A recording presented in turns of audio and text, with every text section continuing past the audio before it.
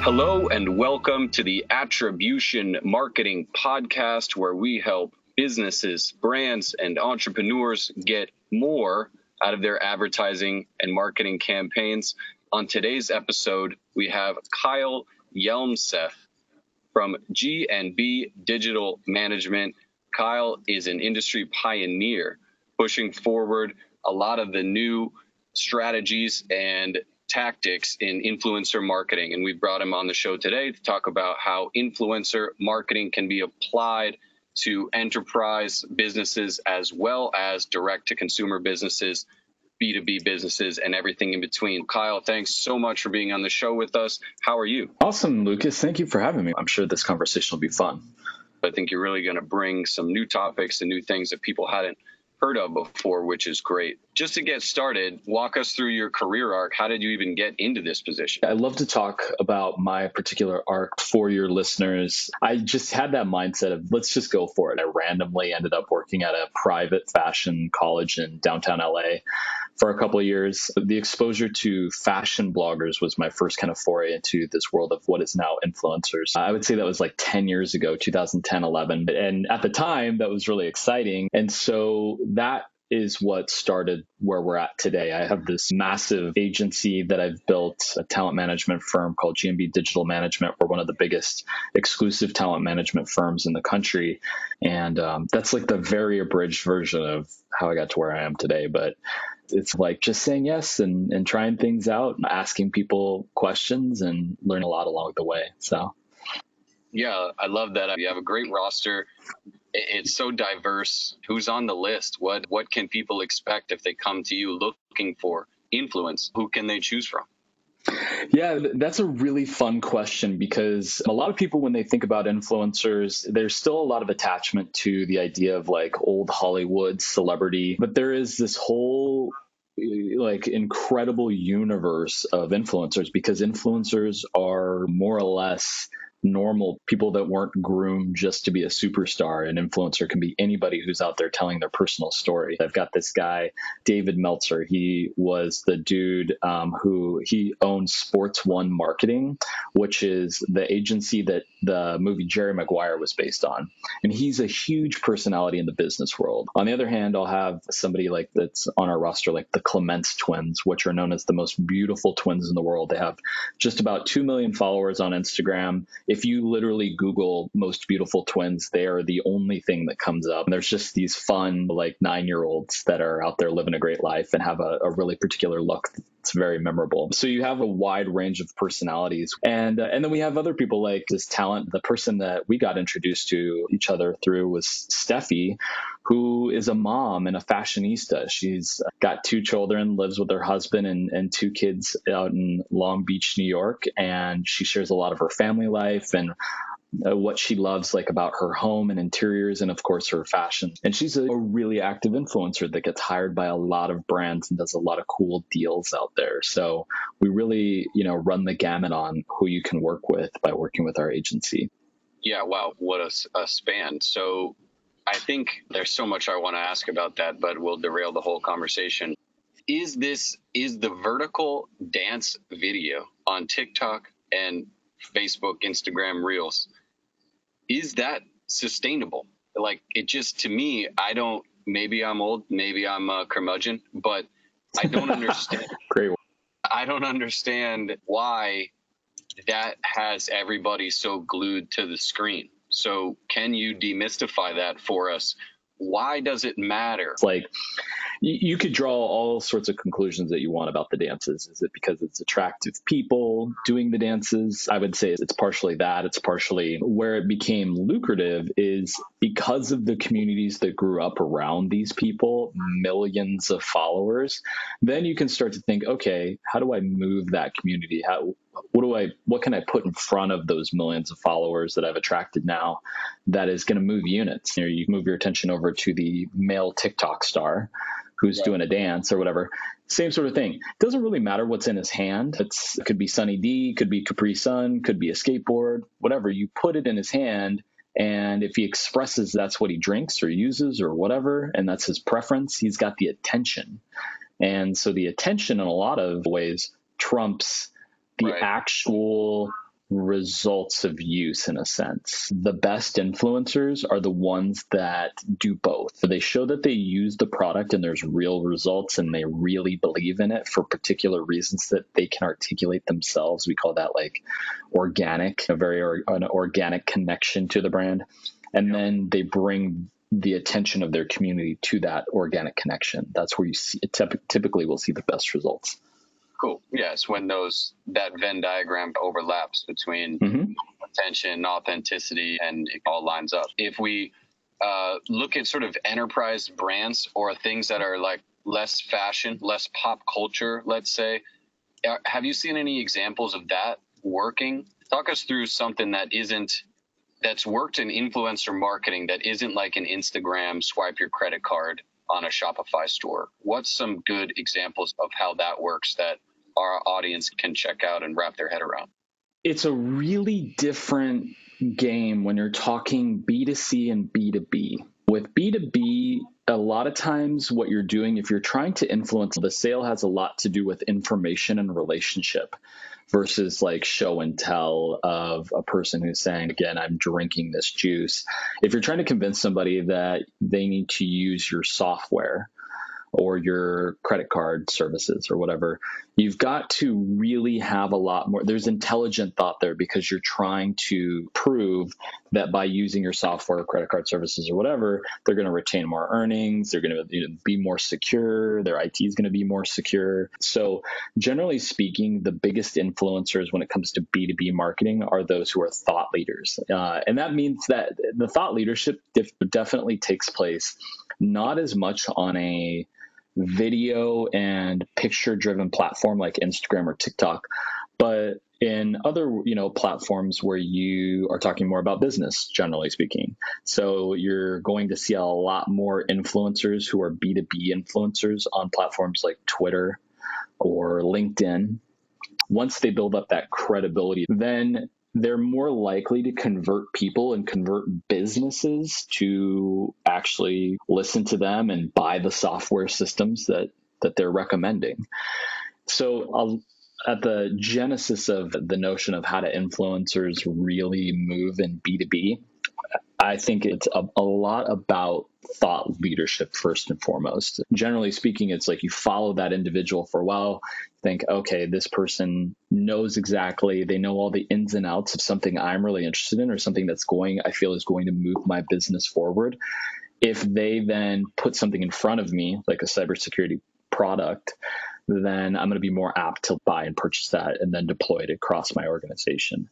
So the thought leadership is really important just to establish the expertise so that your word is taken as credible. Has the B2B community figured that out yet, or is that wave coming? Or is it just like smaller and it's less visible? So it is happening and maybe guys like me just don't see it. I'm trying to figure out, is that growing or is it here now already and just not so visible? What I gathered is that the world is there. Like the world of influencers and B2B is definitely there. The presence of B2B people, they are making transactions happen. But I think to what you were alluding to, they're not as well known. The market isn't as visible. It's not that it's not happening. It's just not as visible because B2C influencers are these big the new age celebrities that are out there publicly in everybody's face and talking about all aspects of their lives. Again, we're talking a lot more impact for B2B on platforms like LinkedIn, where you generally are only logging into LinkedIn every once in a while to update your history or to read authoritative articles on something you're really interested in. Same with Twitter. On Twitter, you're generally following conversations from these thought leaders about things that you're, really interested in, but it's not as visible because it's not, photo driven, video driven, etc. Is there management teams and G&B digital marketing guys out there that are only representing these kind of niche B2B thought leaders? You know what? That's a great question because I get to be just 100% honest with you. I have no idea. I have no idea because of exactly what you already said. I've never seen it. I have seen, because we work with this one great business leader who is a little bit more related to my space, David Meltzer, because he's founded a sports agency, a sports representation agency, or he was the CEO of a sports representation agency. And when I really got to start a relationship with David and learn more about him, and then end up representing him for some of his digital work, he didn't have a team before. He has his internal team that handles things. And we just more recently, my agency, especially in this last year over the pandemic, we've had more interest from everyday brands in business leaders, David, who are not just a family influencer or a fashion influencer. A lot of companies out there do want to partner with business leaders, people who do things besides post all day on social.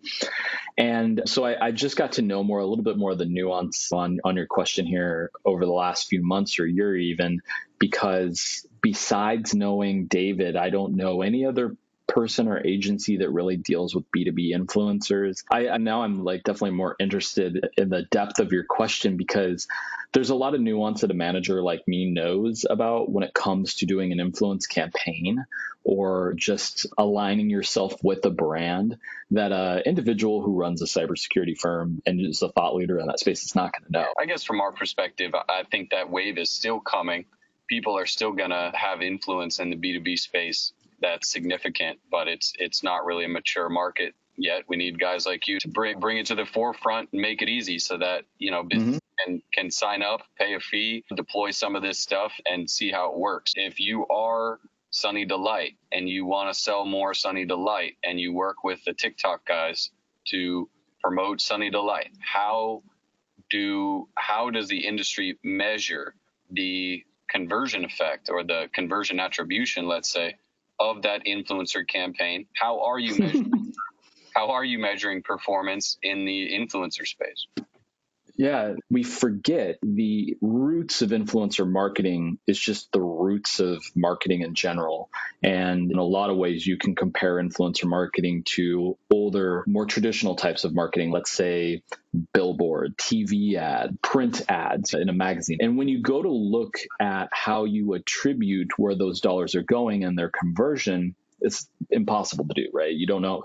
You can estimate how many eyeballs are coming through by that billboard, or estimate how many people turn the page and see your ad, estimate how many people saw your TV ad.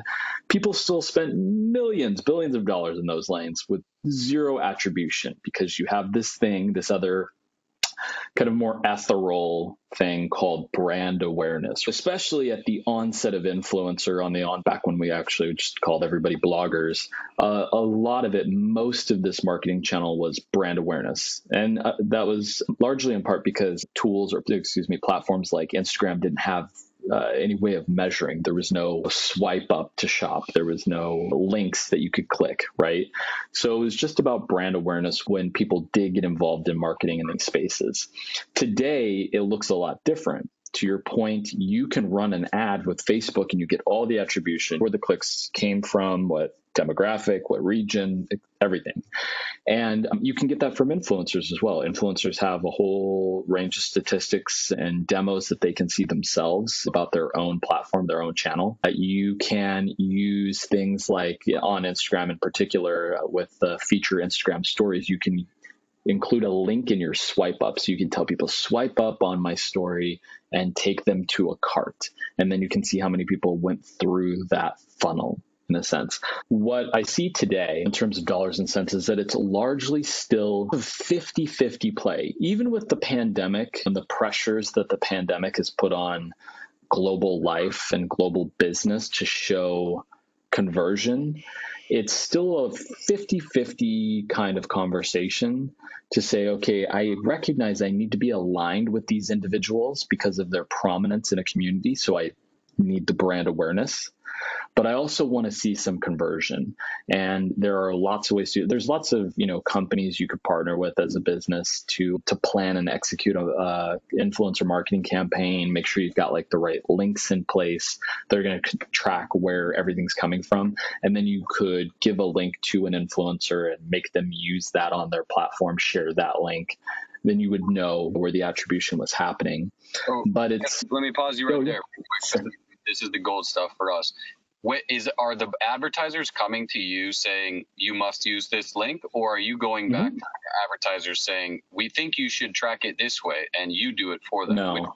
The other yeah, great question. No, because it's not the goal. A lot of times, I would say over 70% of our business is a talent management firm. So I'm saying 70% of the inquiries I get from people who want to work with our talent have nothing to do with attribution. It's purely a brand awareness play. So, that 30% or so, they are coming with tracking links where they want you to use this tracking link so that they can see what happens and they can measure that. Performance marketing. It's just the new age of performance marketing, which is not a new type of marketing, but this is just another channel to do it. And a lot of people have figured out this channel. The big change, especially brought on by Instagram in particular, is that you don't need an influencer to share a link anymore at all. You don't have to make that part of the equation in the slightest, because what you can do as a brand now is we call it whitelisting. And that's where I pay an influencer to promote my product and do their photography. Because influencers, we didn't talk about this at all, but influencers are really their own little ad agencies, their own production houses. You send them a product, but they're going to do a whole photo shoot. They're going to do all the editing, or they're going to do video. They're producing all that themselves. They post it on their account. On the back end, behind the scenes, they can give an advertiser or a brand access to that post to their account.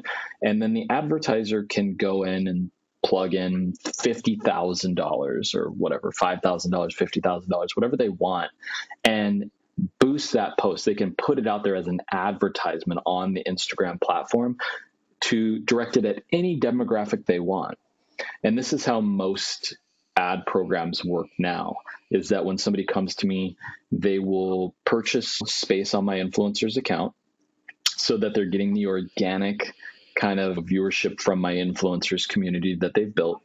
And then in the back, they will do additional spend on just placing it as an ad to a targeted demographic set. Does that make good sense?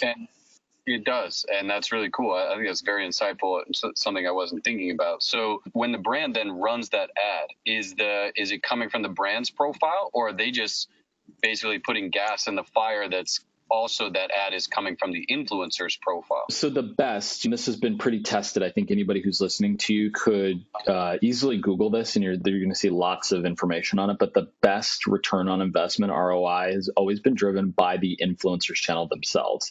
If you see that person, that influencer, not the brand, not Forever 21 and an ad coming from Forever 21, but hey, I see Stephanie over here and she's look like she's eating Yoplait yogurt or whatever. Like I'm gonna be more inclined to believe and buy through Steffi than I am through Yoplait. If that makes sense. Yoplait is going to spend an extra $20,000 pushing her content out there. Right. Yeah. It's all sorts of levels of dollars they're throwing in there, but essentially, yeah. So it's a little bit of spend up front. It's actually one of the cheapest forms of marketing still to this day. And I think that's why just more and more adoptions happen. More money is getting put in this lane of influencer. It was like an $8 billion industry in 2019, and it's set to be a $15 to $16 billion industry by next year, 2022. It's because, hey, I can get like a sense of authenticity. I don't have to come to these people as Yoplait. I can come to them as Steffi, who eats Yoplait. And you get that trust factor that a brand, especially a big brand, can't have on their own. If you're a brand or a marketer trying to crack into this space, what are maybe the top three tips that you could give for how to get started on the right foot? What I think is missing first and foremost from most inquiries from businesses that we get who want to do influencer marketing is any sense of what they want to achieve. Like a lot of times they'll say, hey, I want to see sales. Everybody says I want to see sales, but they don't really know behind the scenes for themselves what that means to them. How much sales do they want to see? And what channels do they have set up in order to see those sales? I would say 95% of the time when I hear from a brand or somebody from a brand who wants to work with influencers, they have no goals in mind. So my first tip is always sit down and look at what you're trying to achieve. Think about what you're trying to achieve. Draw a little flow chart of what you like, a spidergram or a spider diagram or whatever, all the things you think you could achieve. And then start to have, more of a conversation around the next little nut here is the budget. Okay, like how much money do I really have to put towards this exercise? And I know that people, especially small businesses, hate approaching things in that way. A lot of times we just want to go and do it without thinking about the budget. But really, how much money can I afford to put in this lane? And then just from the basic planning, that is going to help conversations if you want to get into this world immeasurably. A lot of times small brands who have a product haven't thought about how much product could they give away. Because with influencers, primarily what you're doing is you're sending them a thing for them to review or create imagery with. And a lot of times people haven't thought about how much of my product can I afford to send out there to an influencer so that they can check this out. So a lot of it has to do with just planning, thought, what do I want to achieve? How much can I spend? How much product can I give away? Put some of that down and really start to outline what we in the dream world, dream scenario, we could get out of this endeavor. And then the second tip is to essentially do some research, do a little research, see who's out there. I think for a small brand, especially, like the best thing you can do, and this is really relevant to B2B, is think about who's the best partner out there and try to find individuals, because there's millions of influencers on every platform, who really speaks to the audience that you're trying to attract. Who is that? Like, try to identify some of those key people that you think would be a great alignment for your brand. I would say those are my biggest tips. Excellent. So last but not least, for everybody that's out there listening, how do they get a hold of you? If there's a brand out there trying to crack into the influencer space, how do they find Kyle? How do they get to G&B Digital Management? I wish that it was easier for me to just say my name, and if I was Kyle Smith, everybody could find Kyle Smith. But of course, you're going to have to read the description on this podcast, see how to spell my last name. You can find me on Instagram and shoot me a DM. I'm really responsive, which is just at Kyle Yomseth, my name. My agency is the first thing that comes up if you type in G&B Digital Management. Those are the two easiest ways to find me, is through our agency and through my name and my Instagram profile. Excellent. You heard it here first, folks. Thank you so much to Kyle Yomseth. You can check him out at gb-dm.com and check the link in the description as well to help everybody find their way over to Kyle. Again, thank you so much for being on the podcast. I think you really exposed a lot of new things to our audience, so we're very grateful for that. If you guys have any questions on influencer marketing, Kyle is the man. Go check him out. This is the Attribution Marketing Podcast, signing off.